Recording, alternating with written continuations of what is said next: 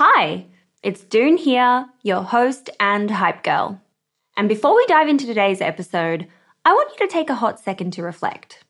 What's that passion, unique experience, or knowledge you have itching to be shared with the world? For me, it's always been about guiding you and cheerleading incredible women to start your businesses. So what's your thing? You see, everyone's got something they excel at, something they just can't stop talking about. And it turns out that one of the best ways to monetize those passions is through sharing that thing with the world as a digital course product. My life's work has been to chat with more than 600 7, 8, and 9-figure e-commerce founders. And it's through those conversations that have led me to creating a foolproof playbook and my go-to guide for early-stage founders in the form of my first ever digital program, E-commerce Fundamentals. But it wouldn't have been possible without Thinkific. The beauty of this platform lies in its simplicity. Cute templates and a super easy to use editor. No coding headaches, no tech-induced stress, just pure focus on what matters most, the content.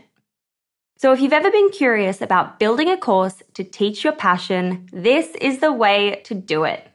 The genuine support from the Thinkific team turns it from this lonely, confusing headache into the most fulfilling and easy project. Go to the link in my show notes to get a free trial on me. This is Suzanne Ehlers for Female Startup Club.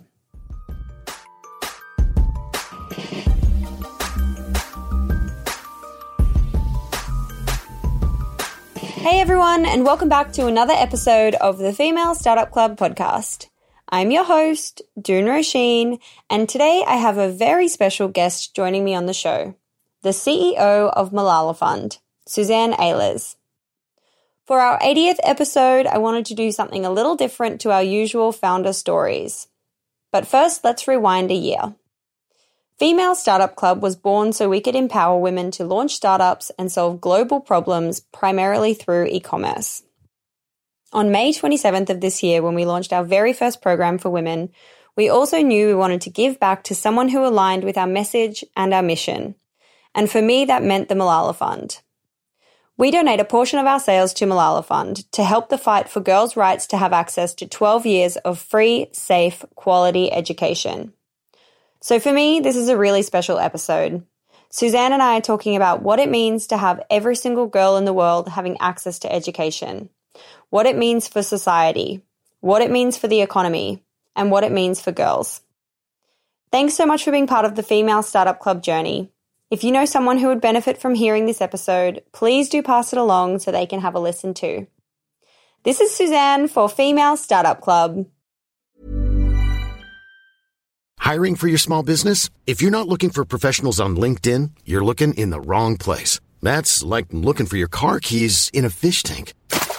LinkedIn helps you hire professionals you can't find anywhere else, even those who aren't actively searching for a new job but might be open to the perfect role. In a given month, over 70% of LinkedIn users don't even visit other leading job sites. So start looking in the right place. With LinkedIn, you can hire professionals like a professional. Post your free job on linkedin.com/people today.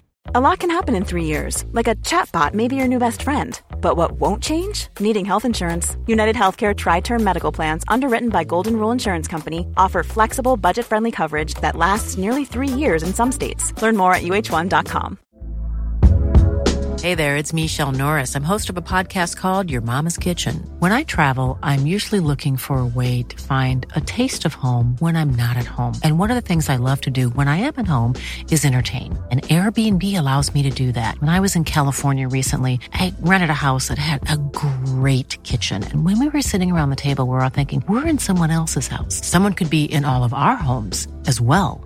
If you have a home, but you're not always at home, you have an Airbnb. Your home might be worth more than you think. Find out how much at airbnb.com/host. Ready to pop the question? The jewelers at BlueNile.com have got sparkle down to a science with beautiful lab-grown diamonds worthy of your most brilliant moments. Their lab-grown diamonds are independently graded and guaranteed identical to natural diamonds, and they're ready to ship to your door. Go to BlueNile.com and use promo code LISTEN to get $50 off your purchase of $500 or more. That's code LISTEN at BlueNile.com for $50 off. BlueNile.com, code LISTEN. Burrow is a furniture company known for timeless design and thoughtful construction, and free shipping, and that extends to their outdoor collection. Their outdoor furniture is built to withstand the elements, featuring rust-proof stainless steel hardware, weather-ready teak, and quick-dry foam cushions. For Memorial Day, get 15% off your Burrow purchase at burrow.com/ACAST and up to 25% off outdoor. That's up to 25% off outdoor furniture at burrow.com/ACAST. Hi, Suzanne. Welcome to the Female Startup Club podcast. Hi, thanks, Dune. So glad you're having me and Malala Fund on for today's episode. Looking forward to the conversation. Me too. I'd actually like to start by giving our listeners some context of this conversation and how it came about, because it's not our usual founder story. So I read Malala's story many moons ago and was so impacted by her journey and just her light in the world. And I've since admired and supported the work of Malala Fund and followed her journey too.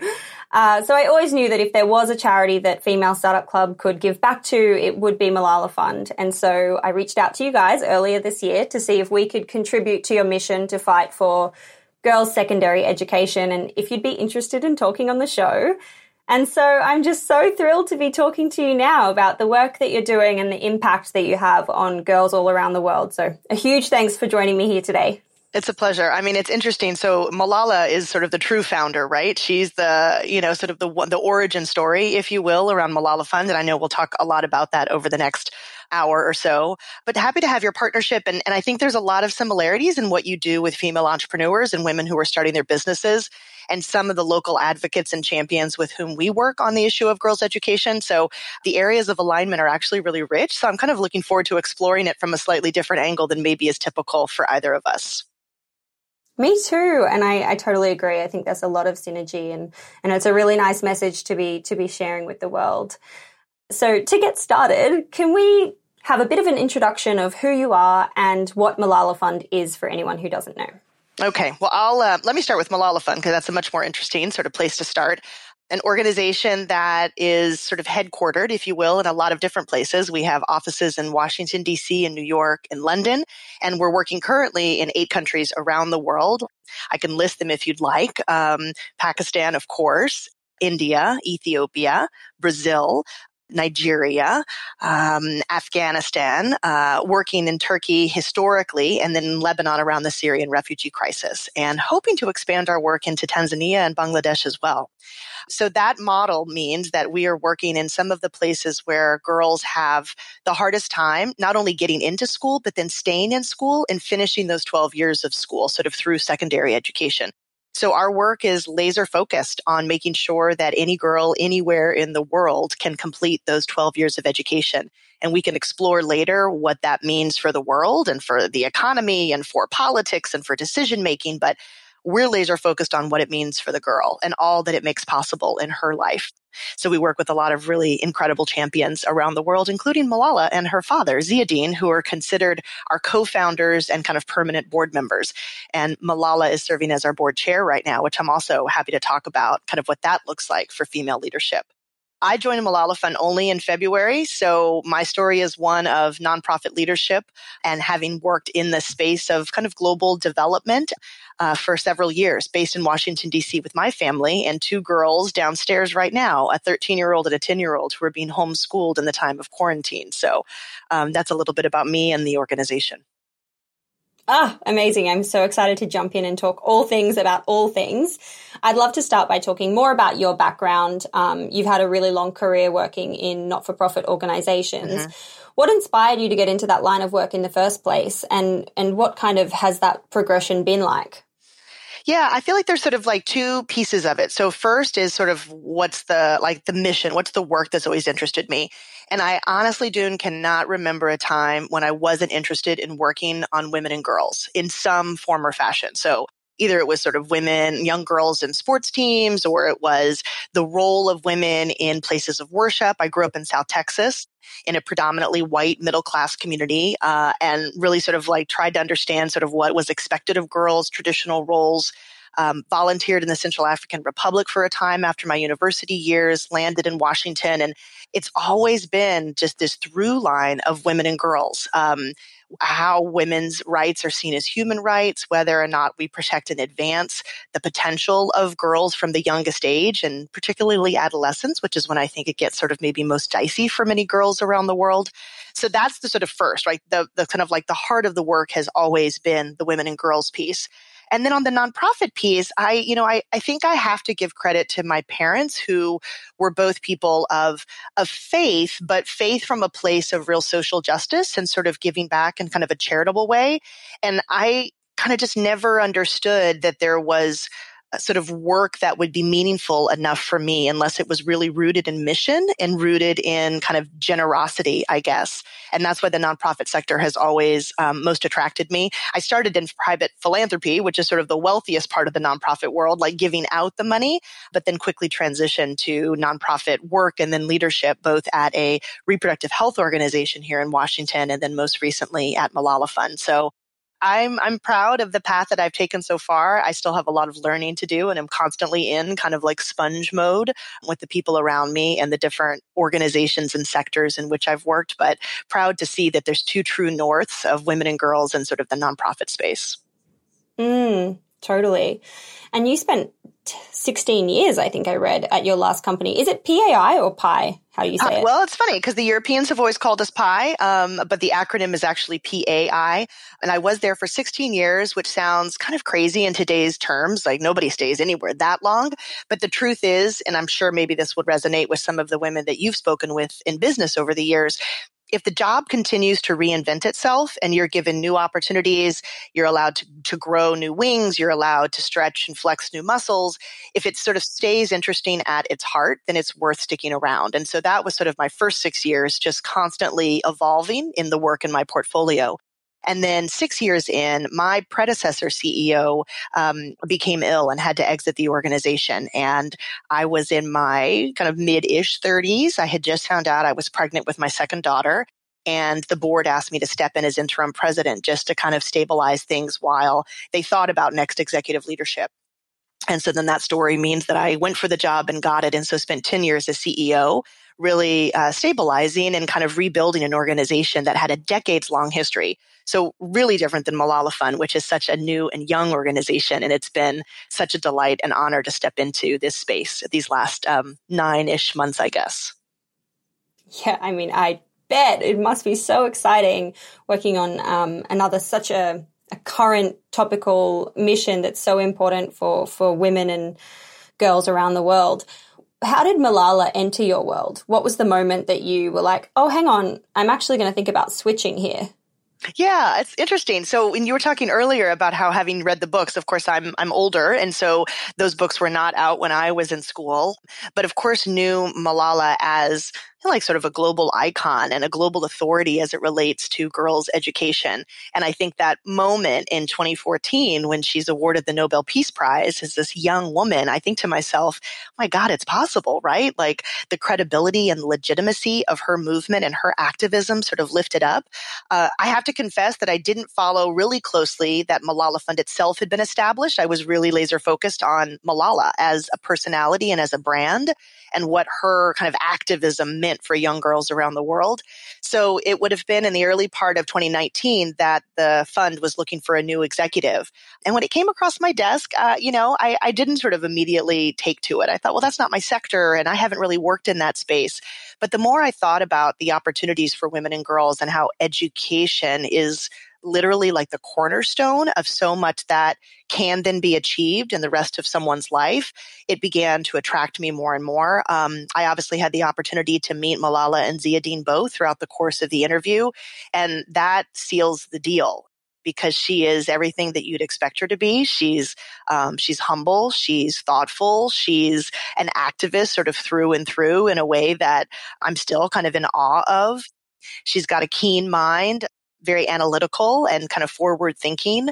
So the prospect of having my boss essentially be someone like Malala and Ziauddin was sort of like a challenge, I think, that I really wanted to step into and sort of live up to the expectations that they have for themselves, but quite frankly, that the whole world also has for them in the work that they do for girls' education. So it was in some ways, a huge kind of courageous leap to say that I could be capable of this and working alongside someone like Malala with her reputation. So it's been a stretch exercise, and so far, so good. Oh, it must be so inspiring to work alongside her. I can only imagine. For anyone listening who might not know the story and might not know who Malala and her father is, can you share a little bit about her story and her activism, since she's been a young girl? Yeah. I think there's a couple of pieces that are really interesting. So certainly Ziauddin is an educator himself. And if you've ever seen him kind of hold forth in front of a classroom or a boardroom, he really is sort of still professorial in his bearing. And he believed deeply in educational opportunities for everyone, but especially for girls, and including his own daughter, Malala. He had started a school, and that was the school that Malala attended. And as their region of Pakistan was becoming even more sort of influenced by the Taliban, it became clear that learning opportunities and continued learning opportunities for girls were going to continue to be limited in really significant ways, and in ways that should have enraged sort of the whole world, but definitely angered Malala and her schoolmates and the families and community around them. Malala began to speak out. And I think what's important here is that if you've met her and you've seen her will, you're clear that no matter what age she was making decisions about how she was speaking out and the ways in which she was articulating the challenges for young girls. She was blogging anonymously for the BBC. I think many people know that under the name of Gul Makai, which was a name that we had used within Malala Fund in its early years. I think many in the world, of course, know that there was an attempt on her life for no reason other than that she was going to school and believed that girls should be able to go to school. It was out of that tragedy that, of course, she's survived sort of stronger than ever. Her family was relocated to England. And it was in the years following that tragedy that, as she began to sort of rebuild and recapture sort of a voice for this work around the world, that Malala Fund as an organization was established. She was awarded the Nobel Peace Prize. And I think there was, I wasn't there at the time, but clearly a real sort of coming together of a campaign, if you will, around this issue. And Malala Fund as one of the sector leaders in the fight for girls' education around the world. So that's I, again, was not there at the time when so much of this building work was happening. So I feel almost a little ashamed to be the one talking about it. But that's what I know of the history. And that's what I know of the journey that got us to where we are today, with Malala having just graduated Oxford this summer, as many listeners will know, and taking an even more active role with her father alongside a board of directors and a really incredible staff to do this work. She's just an incredible soul. And I think, especially from a young age, the adversity she's had to overcome to be able to, just live on her life and do this incredible work in the world. It's just such an accomplishment that we can all really look to for inspiration. Hey, I'm Ryan Reynolds. At Mint Mobile, we like to do the opposite of what Big Wireless does. They charge you a lot. We charge you a little. So naturally, when they announced they'd be raising their prices due to inflation, we decided to deflate our prices due to not hating you. That's right. We're cutting the price of Mint Unlimited from $30 a month to just $15 a month. Give it a try at mintmobile.com/switch. $45 up front for 3 months plus taxes and fees. Promo rate for new customers for limited time. Unlimited more than 40 gigabytes per month. Slows full terms at mintmobile.com. In the market for investment-worthy bags, watches, and fine jewelry, Rebag is the answer. Rebag is a luxury resale platform where each piece is carefully inspected by experts to ensure quality and authenticity. Use Rebag to buy and sell finds from the world's top brands, including Louis Vuitton, Chanel, and Cartier. Head to Rebag.com and get up to 15% off your first purchase as a member with code REBAGNEW. Shop today at Rebag.com. That's REBAG.com. And use promo code REBAGNEW for up to 15% off your first purchase as a member. There's never been a faster or easier way to start your weight loss journey than with PlushCare.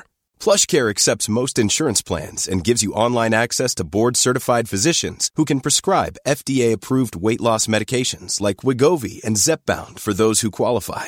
Take charge of your health and speak with a board-certified physician about a weight loss plan that's right for you. Get started today at plushcare.com/weight loss. That's plushcare.com/weight loss. plushcare.com/weight loss. Mom deserves the best, and there's no better place to shop for Mother's Day than Whole Foods Market. They're your destination for unbeatable savings, from premium gifts to show-stopping flowers and irresistible desserts. Start by saving 33% with Prime on all body care and candles. Then get a 15-stem bunch of tulips for just $9.99 each with Prime. Round out Mom's menu with festive rosé, irresistible berry chantilly cake, and more special treats. Come celebrate Mother's Day at Whole Foods Market. Burrow's furniture is built for the way you live.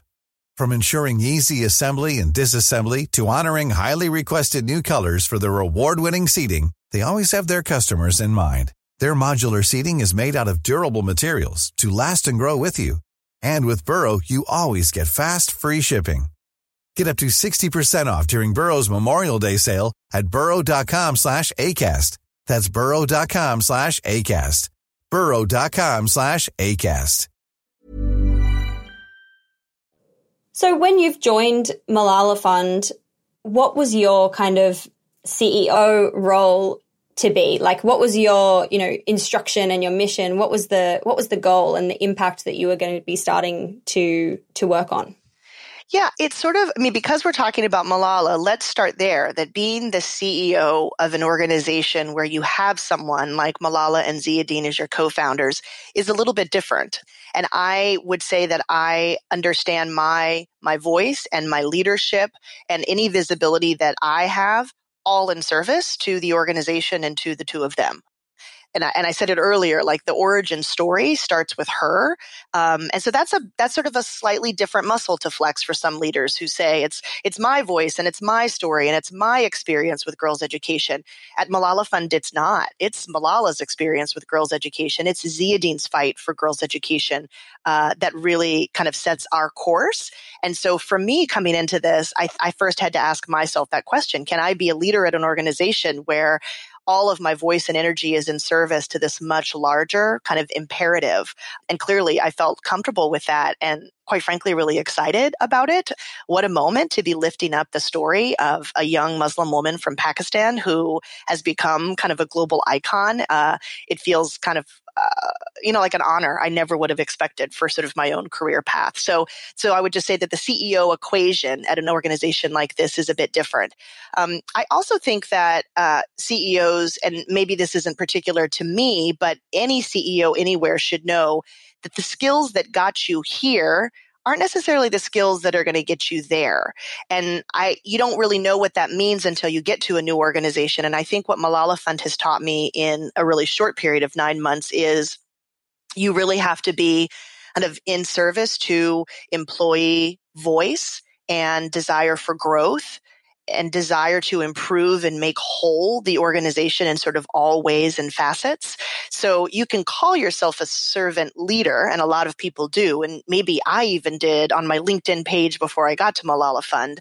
But being here has really already taught me like what it means to not be led by my vision as much as I'm led by kind of a co-created vision with a team that is among the most passionate and powerful and accomplished group of professionals I've ever worked with. So that's, it's sort of a different dance, I think, that you're doing these days as a leader in an organization, and especially then perhaps in an organization like Malala Fund. I think the last piece of it may be the technical sort of parts of the job. I think that the board and I hope the staff also was looking for someone who could come in kind of a non-drama way and really bring seasoned executive skills to some key pieces of the equation. And that's what I hope I'm doing, right? We've got great program work. So what does it mean to really deepen that work and expand it? We've got a strong presence around the world. What does it mean to really build efficient systems so that we can reach even more places around the world? We have incredible relationships with donors, both individuals and foundations. And what does it mean to continue to maintain those relationships, but cultivate new supporters so that we can do more good work around the world? So I see my role in that kind of more technical skill set area as sort of continuing on what's really working well and then prepare us for the growth and the expansion and the ever strengthening of our delivery. So it's kind of a fun job to be invited to do, quite frankly. Oh, I bet. Sounds amazing. Can we talk a bit about the programming that you mentioned and what are the actual kinds of efforts that you're doing around the world to change girls' education? Yeah, I think there's sort of two big pieces. The first will be most obvious to everyone because it's using Malala's voice and Ziauddin's voice. So what we do on, kind of global activism. So whether it's calling heads of state or whether it's influencing the G7 agenda, whether it's going to the World Bank or the United Nations, Malala is a UN messenger of peace. It's all of those big global opportunities that can be meaningful for either education in emergencies or education financing and funding and kind of what its status is stacked up against other kind of key issues. So that's sort of a big piece of our work that, like I said, I think is probably best known because that's what carries Malala's voice and sort of face. But then we also do an incredible amount of work in all those countries where I listed, where we're working with local education champions who in many ways are fighting the fight that Malala and her father fought in Pakistan. So how do you provide safe education spaces for girls? How do you provide high quality education? How do you get past social norms that say girls shouldn't be in school and they shouldn't have access to tech devices? So the partners that we work with in those places are leading us on kind of local advocacy and local campaigns to solve problems in their communities. And we call them our education champions. And they form or constitute a part of our education champion network. And although the best known part of that work is the financial support we provide, and I'm proud of how generous and kind of multi-year the support is that we give to our education champions, I think some champions and certainly Malala Fund staff would say that that's only a small piece of what we do. We also do, collaboration and partnership and applied learning. We amplify the voices of these champions on our own social media channels. Where appropriate, we have Malala loan her own voice on either Twitter or Instagram to the fights that are happening in some key places. I'm thinking of sort of the End SARS work that's happening in Nigeria right now. I'm thinking of the complicated circumstance for Syrian refugees. I'm thinking of the explosion in Beirut and what it meant for some of our Lebanese partners. So really just sort of a whole host of kind of local fights around girls' education that we're able to invest in and amplify. And then the last example is that we've got a girls activist program, which we should because we're Malala Fund. And it's a program that's just getting launched this year, and we'll be happy to share more about it over the coming months and years. But we will work with a small group of young women activists, and we'll put them through kind of a fellowship program that is really designed by them and led by them, and that will position them to be some of the leading voices for advocacy for the rights of young girls around the world in the coming years. So a program that's sort of new still to Malala Fund, but I think one of the most exciting programs that we have available. Yeah, wow, that sounds so exciting. Yeah. When you say you have these champions who are in countries and they're working to change, social norms of people thinking that girls shouldn't go to school and people thinking that, women belong in the home, how do you actually change someone's mind who thinks that? What are the kinds of activities that those people would be doing on the ground to combat against that? Yeah, to sort of get around it. It's a good question. I mean, I think there's, you can fight some of these battles with data, and with evidence. And that is powerful perhaps for a minister of finance in a particular country where you say, listen, if you help all girls finish secondary education, do you know that it contributes could contribute $30 trillion to the global economy? Right? That's getting all girls through secondary education. So those 12 years and really securing them. So sort of using that sort of data and evidence to sort of rope in a finance minister who otherwise might not think that education priorities are sort of part of their job or their remit. We also see much less, sort of data-informed work, but work around, sort of like hearts and minds. Like, what does it mean to ensure that your daughter is getting a digitally relevant education so that she can be part of, sort of the paid labor workforce in a way that gives back to the community? I mean, if 90% of jobs today have some sort of digital skill or sort of literacy component to them, how are we making sure that your girls are not kept behind as that becomes sort of what the workforce looks like? Just so we can be clear, what is the impact on the world if girls don't go to school and have access to an education? Well, I think there's, we're living it right now, what the impact is. I mean, and that's sort of it. We haven't even talked about COVID, which is kind of crazy given that it's the world that we've been living in, sort of swimming in now for the past 9 months. So think about pre-COVID, we had 130 million girls who weren't regularly going to school, were considered out of school. And what that does, not only to their own potential and power for whatever their life course might look like, but also the really negative and harmful effect that it has on a country's stability, prospects for peace, prospects for prosperity, the contribution to a global economy that educated women and girls can make. So much that you lose out on, and COVID threatens to put another 20 million girls out of school. So that number increases pretty significantly. I mean, I think the assets frame is to say, if you get all girls in school and you give them the 12 years of free, high quality, safe, sort of well-delivered education, what do you get? And the World Bank quote that we love is right, like $30 trillion contributed to the global economy, which is like outrageous, that we wouldn't be sort of like fighting to make that a real thing and a certainty for the globe. I also think that there are micro impacts at the family level in terms of greater sharing of responsibility of housework and childcare.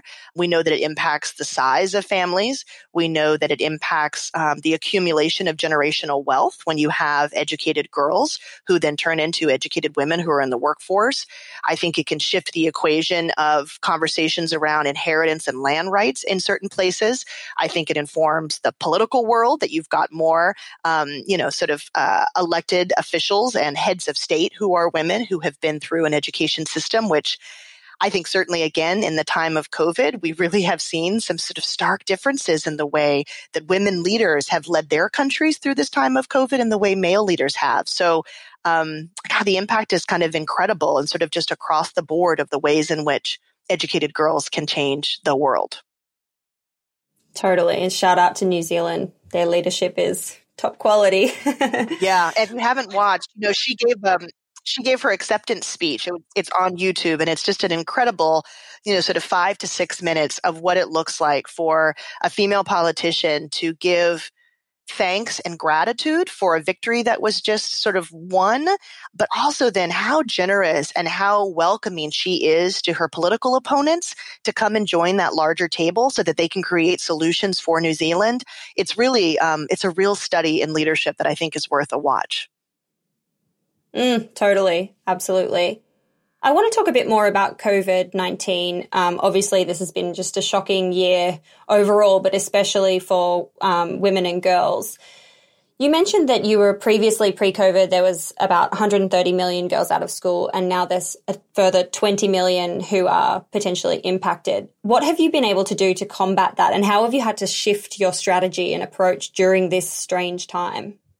Yeah, it's such a great question. And I think everybody will remember, that day in March when we all were leaving our offices thinking, well, I'll see you in a couple of weeks. And here we are, 8+ months later.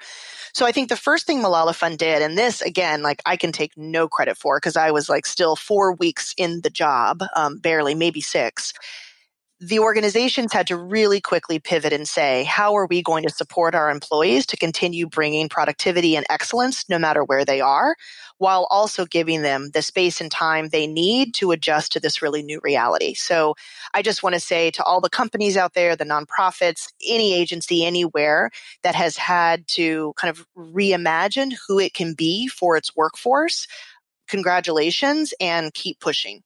Constantly be asking yourself new questions about the psychosocial toll of COVID, the mental health aspects of COVID, the productivity, the child caretaking. All of it is stuff that Malala Fund, I think, is always thinking about, and yet constantly having to evolve in our understanding of the way in which this quarantine and this lockdown has really changed the way we do business. No travel, sort of no global gatherings, no convenings with our partners. So all the new ways that we've had to consider doing that work. So that's kind of the hardware piece of it, if you will. On the strategy side of it, which I love, we had to pivot completely, right? This was work that our education champions had projects and campaigns and things that they were expecting to, sort of unfold over the next couple of months. And much of that came to just a grinding halt as people were in lockdown. And not only that was that sort of the regular pace of work wasn't happening, but then COVID began to impact these communities. So we developed internally, I think in pretty quick order, what we call our COVID initiative, which was kind of reorienting the delivery of small grants to our partners around the world and applied learning and all the other kind of, sort of work we do around elevation and amplification of their message, and gave them not only flexibility to kind of reorient their work in ways that most answered the needs of their community in the time of COVID, but then also invited new ideas and new innovations, asked our education entrepreneurs, if you will, to tell us what they were seeing and to come back to us and see if there was ways in which we could partner with them in totally new and unexpected ways to meet the challenges of COVID. And I think that we've now just completed a bit of primary research in 4 of the countries where we work, so about 7,000 respondents so far. And I think that we are finding that in the time of COVID, while on the one hand we transition so easily in some places to e-learning, for example, we find that e-learning still excludes our most marginalized students, that it's not, we're not able to bridge that gap always. We find that, sort of very few of our learners are really using ed tech in ways that some of us might expect ed tech was sort of the answer. So what's the chasm there? What do we have to get over? And what can our champions teach us about what they're doing in their own communities? And then just last point on this sort of girl and the digital divide piece, we are finding that girls do have, quite frankly, just less access. They have less access to mobile devices and to smartphones. They have fewer resources to buy data. Internet access is choppy in some places. Electricity is unstable in other places. So if you already have, sort of difficulty in kind of accessing a traditional education platform, and then you add on all these new layers that COVID has complicated and accelerated, I think we've had to do a complete reconsideration of the work that we're doing in many countries based on COVID-19. Wow. And do you have any examples of, when you were saying you were reaching out to people for innovation and for new ideas, do you have any examples of things that were really innovative that you were surprised by? Yeah, I mean, quite a few. It's kind of an incredible collection of champions. We work with an individual named Harun Yassin in Pakistan. In fact, had been working with him and his organization Arinda before COVID. He is developing a mobile app called Taleemabad, and it basically is digitizing the national curriculum in Pakistan. So there was a need for his work their work before COVID. I mean, can you imagine the demand on Harun and his team since COVID-19 has come into play? So we were able, of course, to provide flexibility around the funding we had awarded, but then we're able to leverage even more financial resources so that he's able to reach that many more students. So that's a great one. We are working with Pashtana Durrani in Kandahar in Afghanistan. So a part of Afghanistan with some of the lowest literacy rates.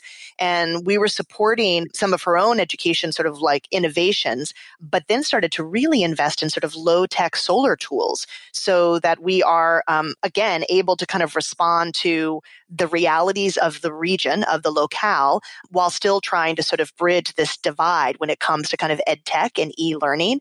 So digital learning labs is what her work has been around, powered by solar, low-tech intervention, and again, even more critical in the time of COVID. I guess the last example I would give, Kiki James is somebody that we work with, a group called Ace Charity in Nigeria, and it's radio programming. So again, interested in that idea and that delivery pre-COVID. In the COVID world, it means that much more to really expand the reach of some of these radio programs. I think she's up to sort of 3, if not more, programs a week, 5 stations, possibly as many as 20 million different listeners that she is reaching with a whole set of kind of curriculum lessons, which seems to me, maybe not a perfect solution, but like an incredible way to kind of bridge the gap until we're back in classrooms in a way that is safe for all students and for all educators. So those are a couple of ideas from Afghanistan, Pakistan, and Nigeria that are really giving us a lot of hope and inspiration in this time of COVID. Wow, that is just so amazing. What incredible stories. Yeah. What are the future goals or expected impact that Malala Fund will have over, say, the next 5 or 10 years? Well, I think there's a couple of things that when we think about the expansion of the Education Champion Network, and we think that every year we're bringing more incredible local activists into our network and our kind of family of work. So that means that we are, in sort of business terms, scaling kind of constantly, bringing more in, sort of reaching more girls, deepening our work as it relates to a couple of key issues. We talked earlier about social norms. So kind of really expanding what we understand to be the biggest barriers from a social norms perspective to have girls in school and finish school. Also thinking about quality education, like it's one thing to deliver education, it's another for it to be high quality and really relevant sort of to the moment. So all of those priorities will be just amplified and scaled up as we work in more countries with more champions. We are looking also to really deepen our presence in a couple of key places. So right now we're an international nonprofit and we're not registered officially as an organization in some key places, and we would love to be. And so that's also a strategic goal for the organization, is to have an official and formal Malala Fund presence in Pakistan, perhaps in Nigeria, places where those offices can be led by the local champions and our in-country representatives to really take Malala's, I should say, not Malala Fund's, Malala's message of education for girls to those places. I think also we feel that as an advocacy organization, we have a responsibility to really bring in the message of those of us who have less access than we do. Having been an advocate all my life, I'll tell you that there's no one I've ever worked for who gets her phone calls answered more quickly than Malala. And so if getting in the door and getting your call answered is less of a challenge for us because of this incredible co-founder equation we have in Malala and Ziauddin both, then once we're in the room and we're on the phone, what are we doing to make sure that we're including the priorities and the asks of so many of our different partners who don't quite have that same level of access? And I think that that's a responsibility that Malala Fund takes seriously. And I know Malala also feels deeply. So that's another piece that's sort of thinking about strategically, what does that mean for how we grow and move forward? Amazing. Before we get into the 6 quick questions, I just want to ask you something because I'm interested to talk about it and I haven't spoken to, someone about an organization's marketing from this perspective. So I'm wondering how Malala Fund markets to further spread the word, get donors and have people, on board the mission aside from the piece, which is Malala, talking and being the face of the brand. Sorry, not the brand, the face of the organization. Yeah. I think that, it's hugely powerful and we're obviously so proud of, what we're able to accomplish through her notoriety and again, through her kind of global authority in this space. But I think if we're not leveraging Malala's voice, we are always leveraging and centering the voices of girls. That's our other strategy. We do that through a digital publication and newsletter we have called Assembly, a award-winning digital publication called Assembly, which is literally created and written by girls and tells the story of girls in STEM, in artificial intelligence, in skateboarding. I go to that publication in a regular way just to be reminded of what the real challenges are and how girls articulate their challenges, which quite frankly, they articulate differently than we would for them. They know what's at the heart of their biggest struggle, and really allowing them to sort of take the pen and tell us how to best support them and kind of advance their interests in this moment in time is really important. So if it's not Malala's voice, it's the voice of those young women and those activists in some of the really most challenging places in the world to work on behalf of girls and women that kind of serves as our guiding star, our true north. I love that. I saw that you guys got was it the Webby Award for your Webby newsletter? Award, yep. Congrats. Yeah. Love that. Okay, we are up to the tweaked 6 quick questions. Ready? Okay. Yep. Question number 1 is, what's your why? Women and girls. Like I said earlier, I could work on any issue at any time, anywhere in the world, so long as the rights of women and girls were at the center of it. That's my why. Love that. Question number 2 is, what's been a big marketing moment for the organization that you can recall? I think it's the 2014 Nobel Peace Prize. I think that's when, if the world wasn't already paying attention, which they should have been, I think that brought incredible credibility and legitimacy and lift to the work that one girl and her father in Pakistan were doing, quite frankly, on behalf of all girls everywhere. So that would have been the sort of like the pivot and the real turn. Totally. Side note, before I continue with the third question, I also wanted to know what the impact was on the conversation she had with Prince Harry and, well, can you still say Prince Harry? Harry and Meghan Markle. You know, it was such a cool conversation, and I was like, wow, this is a really cool partnership to be broadcasting and obviously spreading the word even further. I was interested to know what the impact of that was. Well, I mean, it's only a couple of weeks old, so we're still sort of finding out, but I would say that it got, just sort of incredible lift and visibility. It was a great conversation. It was one that felt really heartfelt and kind of informal between the three of them. Malala, I think, had a lot of fun doing it. So time will tell, but I think it was exciting for us to have their interest in supporting Malala and to really lifting up kind of the campaign that she's been doing on behalf of girls for so long. So far, so good. The response has been really positive. People have been interested to see, sort of how Megan articulates like her own idea around girls' activism and empowerment. So I think the two of them had a really nice exchange throughout that conversation. Yeah, I really felt that. I really, really enjoyed the conversation. It was so nice. Me too. Question number 3 is, where do you hang out to get smarter? What are you reading? What do you listen to? Who do you speak with? Oh, all sorts of answers. So during COVID, I've been going to the library and I've been checking out cookbooks from all over the world all the time. So I've been checking out Saffron Tales, or I've been looking at Marcus Samuelsson and his sort of Ethiopian Swedish fusion, or I've been looking at what Jose Andres does around World Central Kitchen. Like I love food, and I've been using food as a gateway to better understand the work that's happening around the world on inclusion and on diversity and on really lifting up the kind of lived experience of our Black friends and colleagues and communities of color.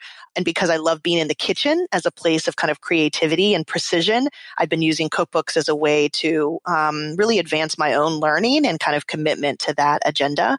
I love podcasts. So, of course, I've been listening to yours these last couple of weeks just to get more familiar with who you are and the incredible work you've done. Lifting up and centering women's voices has been such an experience. I do love the daily. I don't always love all the topics, but I love the sort of quick hit 30 minutes. I love Code Switch. I love some of Brene Brown's work around, kind of processing sort of like shame and what that means to be bigger and bolder and kind of more empowered voices for change and leadership. And then Instagram, I'm on Instagram, but I'll tell you, I'm on it in a really particular way. I'm sort of trying to follow and watch, again, Black women and women of color who are leading and telling stories in ways that it behooves me to pause and really learn and listen to differently. So I listen to the Unplugged Collective. I follow Sonia Renee Taylor, New Pole Justice, Layla Saeed and her work, Me and White Supremacy, Anti-Racism Daily, and Nicole Cardoza. So a lot of like IG follow that I make sure my feed is bringing me a really different lived reality that kind of reminds me of my place in the world and my sense of responsibility, quite frankly, to make it a better place. Totally. Absolutely. And I think that's so important with Instagram, because I had this realization recently where I was like, I'm not seeing the content that I actually want to see. And I had to do a real kind of purge and new follow, or else you're just stuck in the same, nonsense. Yeah. No, I did. I mean, and I was sort of a later comer to Instagram anyways. And so I didn't ever have to do kind of the purge. I just had been really slow and deliberate about who I bring on and follow, and have quite frankly taken the advice of a lot of my colleagues at Malala Fund who are so much more sort of conversant within the kind of social media space. And they've told me, you should really follow Brooke Devard. And I follow Brooke Devard, and I've watched her journey toward motherhood. And I've watched, some of the conversations she's having with, again, leaders in industry, in the beauty industry in that instance, and really just sort of how she kind of positions sort of stories of impact and change. I find it all to be incredibly instructive and inspiring. So I also follow on Instagram Malala Fund board member, Dr. Ala Murabit. So if anyone's not following her, you should be. She's incredible. And of course, we all follow Malala. So I'm on IG with her as well. Amazing. I have a long list of people I need to make sure I'm following after this episode. Yep.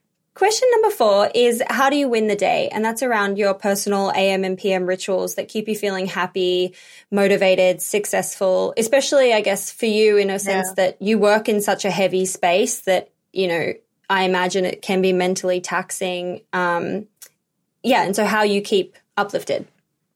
Yeah, that's I appreciate the kind of the AM and PM piece. So I'm an AM person. Malala and I laugh. She's a PM person. So when I'm like kind of getting spinning at sort of like 4:45 or 5 in the morning DC time, you know, she sort of like rolls her eyes and can't believe that I get up that early. I walk the dogs every day and listen to either music or a podcast. Like, it's the days that I don't do it, I can notice like a marked shift in the way that I'm able to really relate to people and hold my own space of generosity and sort of leadership. So that is like a no-brainer. I think a PM ritual, especially in these sort of COVID times when we're working from home, is that I really do need a marker at the end of my day. I either need a 10-minute stretch. I either need like a quick little yoga routine. I need, again, to take the dogs just around the block. I've got to have something that demarcates that my workday is done and that I'm then really fully available for my family, which includes the 2 girls I mentioned earlier, 2 crazy dogs, a wonderful husband. Like, my responsibility to give them the headspace that I've just given to Malala Fund over the past 8 or 9 hours. So COVID has really taught me the need for that kind of demarcation or kind of categorizing of time and space. Because otherwise it starts to all bleed into each other. And I think that's unfair to sort of sense of self and to self-care. Totally. Having that switch is really, really key at the moment. Yeah. Well, in general, but very much at the moment. Very much at the moment. Yeah. Question number 5 is, how do you deal with failure? You lean right into it. Mistakes are part of learning. You say sorry if your mistake or your failure impacted someone in negative ways or harmful ways. You bring sincerity to the equation of learning what went wrong and trying to do better the next time. I mean, this is going to sound wild, but performance reviews, particularly for CEOs, are hard because it takes time and energy from your board to get organized and really, but there's no one else who gives you that sort of feedback to say, you know, like, this is what your journey has been and these things worked out really well. You met the bottom line or you ran really good board meetings. But really to give kind of constructive feedback, I'm always so hungry for it. Like, what can I be doing better? And how can I turn failures and mistakes that I made or that my team made or that the organization made and make sure that we learn from it and kind of get it right, or at least a lot better the next time? I think the biggest thing there is just not to be afraid of it. Not to be afraid of it and to know that it's the only way toward kind of true self-improvement and enlightenment. I know that sounds really kind of like out there, and not that I expect to achieve that in this lifetime per se, but that's the journey that I'm on, and mistakes and failures are a part of that. And so I just try not to have the fear and just embrace them. Oh, love that. And question number 6, last question.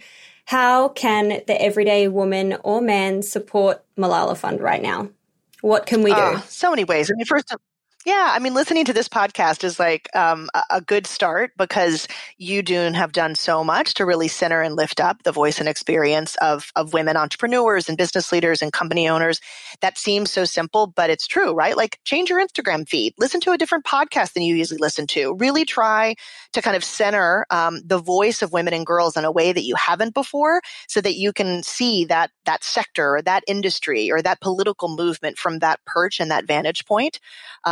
I think supporting groups that are looking to lift up the experience of women and girls, including Malala Fund, is important. Subscribing to stuff like Assembly, our digital newsletter, really making yourself globally curious.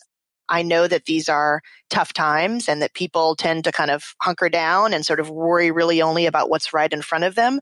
But I think constantly educating yourself about some of the challenges we talked about earlier, what is unfolding in Nigeria right now around SARS, and what does that mean for young women in Nigeria? What's happening in Beirut post-explosion, and what does that mean for the potential for Lebanese girls to sort of finish their 12 years of schooling? Like, become globally curious in a way that impacts and changes the way you go about your life on a day-to-day basis. I think an investment in Malala Fund is probably one of the, sort of best charitable bets that you can make. I think that we are efficient and really highly leveraged as an organization and make incredible impact with the investment that's made in us. We spread the wealth for sure, and are really focused on lifting up the voices of those who are kind of on the front lines of making change. So that's another example, but a lot of ways that really sort of start with self and start with a sense of kind of curiosity and commitment to those who are being brave and courageous and putting their lives on the front line every day for stuff that, quite frankly, a lot of us take for granted, which include our kids going to school. Oh, totally. Absolutely. I have loved this episode. Thank you so much for taking the time to join me today, Suzanne. I've really loved learning about Malala Fund and about your background and, the wonderful things you're doing in the world for women and girls everywhere. Thank you. It was such a pleasure. I really, like you said, I kind of came into this with the headspace, like, let's just have a really fun and rollicking conversation that kind of put the experience of girls and women at the center of it at every turn. And we did that. And it was a lot of fun. I really appreciate your time. And we're honored, of course, by your partnership and your support of Malala Fund. So thank you for that. Hey, it's June here. Thanks for listening to this amazing episode of the Female Startup Club podcast. If you're a fan of the show and want even more of the good stuff, I'd recommend checking out femalestartupclub.com, where you can subscribe to our free newsletter. We send it out weekly, covering female founder business news, insights and learnings in D2C, and interesting business resources. And if you're a founder building an e-commerce brand, you can join our private network of entrepreneurs called Hype Club at femalestartupclub.com/Hype Club. We have guests from the show joining us for intimate Ask Me Anythings, expert workshops, and a group of totally amazing, like-minded women building the future of D2C brands. As always, please do subscribe, rate and review the show, and post your favorite episodes to Instagram stories. I am beyond grateful when you do that.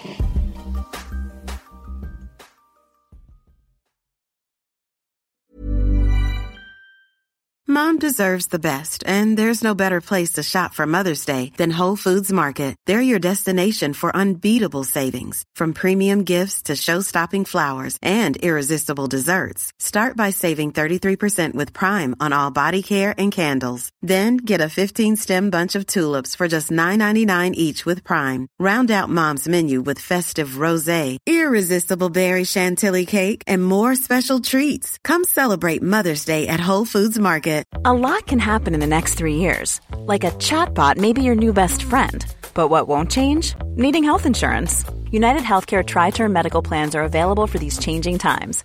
Underwritten by Golden Rule Insurance Company, they offer budget-friendly, flexible coverage for people who are in between jobs or missed open enrollment. The plans last nearly 3 years in some states, with access to a nationwide network of doctors and hospitals. So for whatever tomorrow brings, United Healthcare Tri-Term Medical Plans may be for you. Learn more at uh1.com. Hi, I'm Daniel, founder of Pretty Litter. Did you know cats tend to hide symptoms of sickness and pain? I learned this the hard way after losing my cat, Gingy. So I created Pretty Litter, a health monitoring litter that helps detect early signs of illness by changing colors, saving you money and potentially your cat's life. Pretty Litter is veterinarian developed, and it's the easiest way to keep tabs on your fur baby's health right at home. Go to prettylitter.com and use code ACAST for 20% off your first order and a free cat toy. Terms and conditions apply. See site for details. Even when we're on a budget, we still deserve nice things. Quince is a place to scoop up stunning high-end goods for 50 to 80% less than similar brands. They have buttery soft cashmere sweaters starting at $50, luxurious Italian leather bags, and so much more. Plus, Quince only works with factories that use safe, ethical, and responsible manufacturing. Get the high-end goods you'll love without the high price tag with Quince.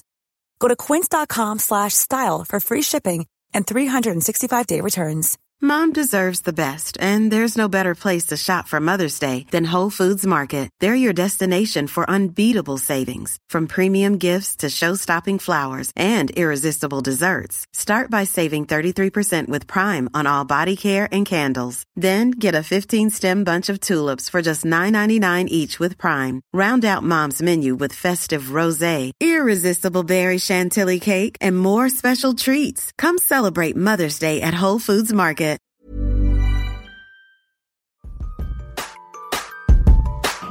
Hey, it's June here. Thanks for listening to this amazing episode of the Female Startup Club podcast. If you're a fan of the show and want even more of the good stuff, I'd recommend checking out femalestartupclub.com, where you can subscribe to our free newsletter. We send it out weekly, covering female founder business news, insights and learnings in D2C, and interesting business resources. And if you're a founder building an e-commerce brand, you can join our private network of entrepreneurs called Hype Club at femalestartupclub.com/Hype Club. We have guests from the show joining us for intimate Ask Me Anythings, expert workshops, and a group of totally amazing, like-minded women building the future of D2C brands. As always, please do subscribe, rate and review the show, and post your favorite episodes to Instagram stories. I am beyond grateful when you do that.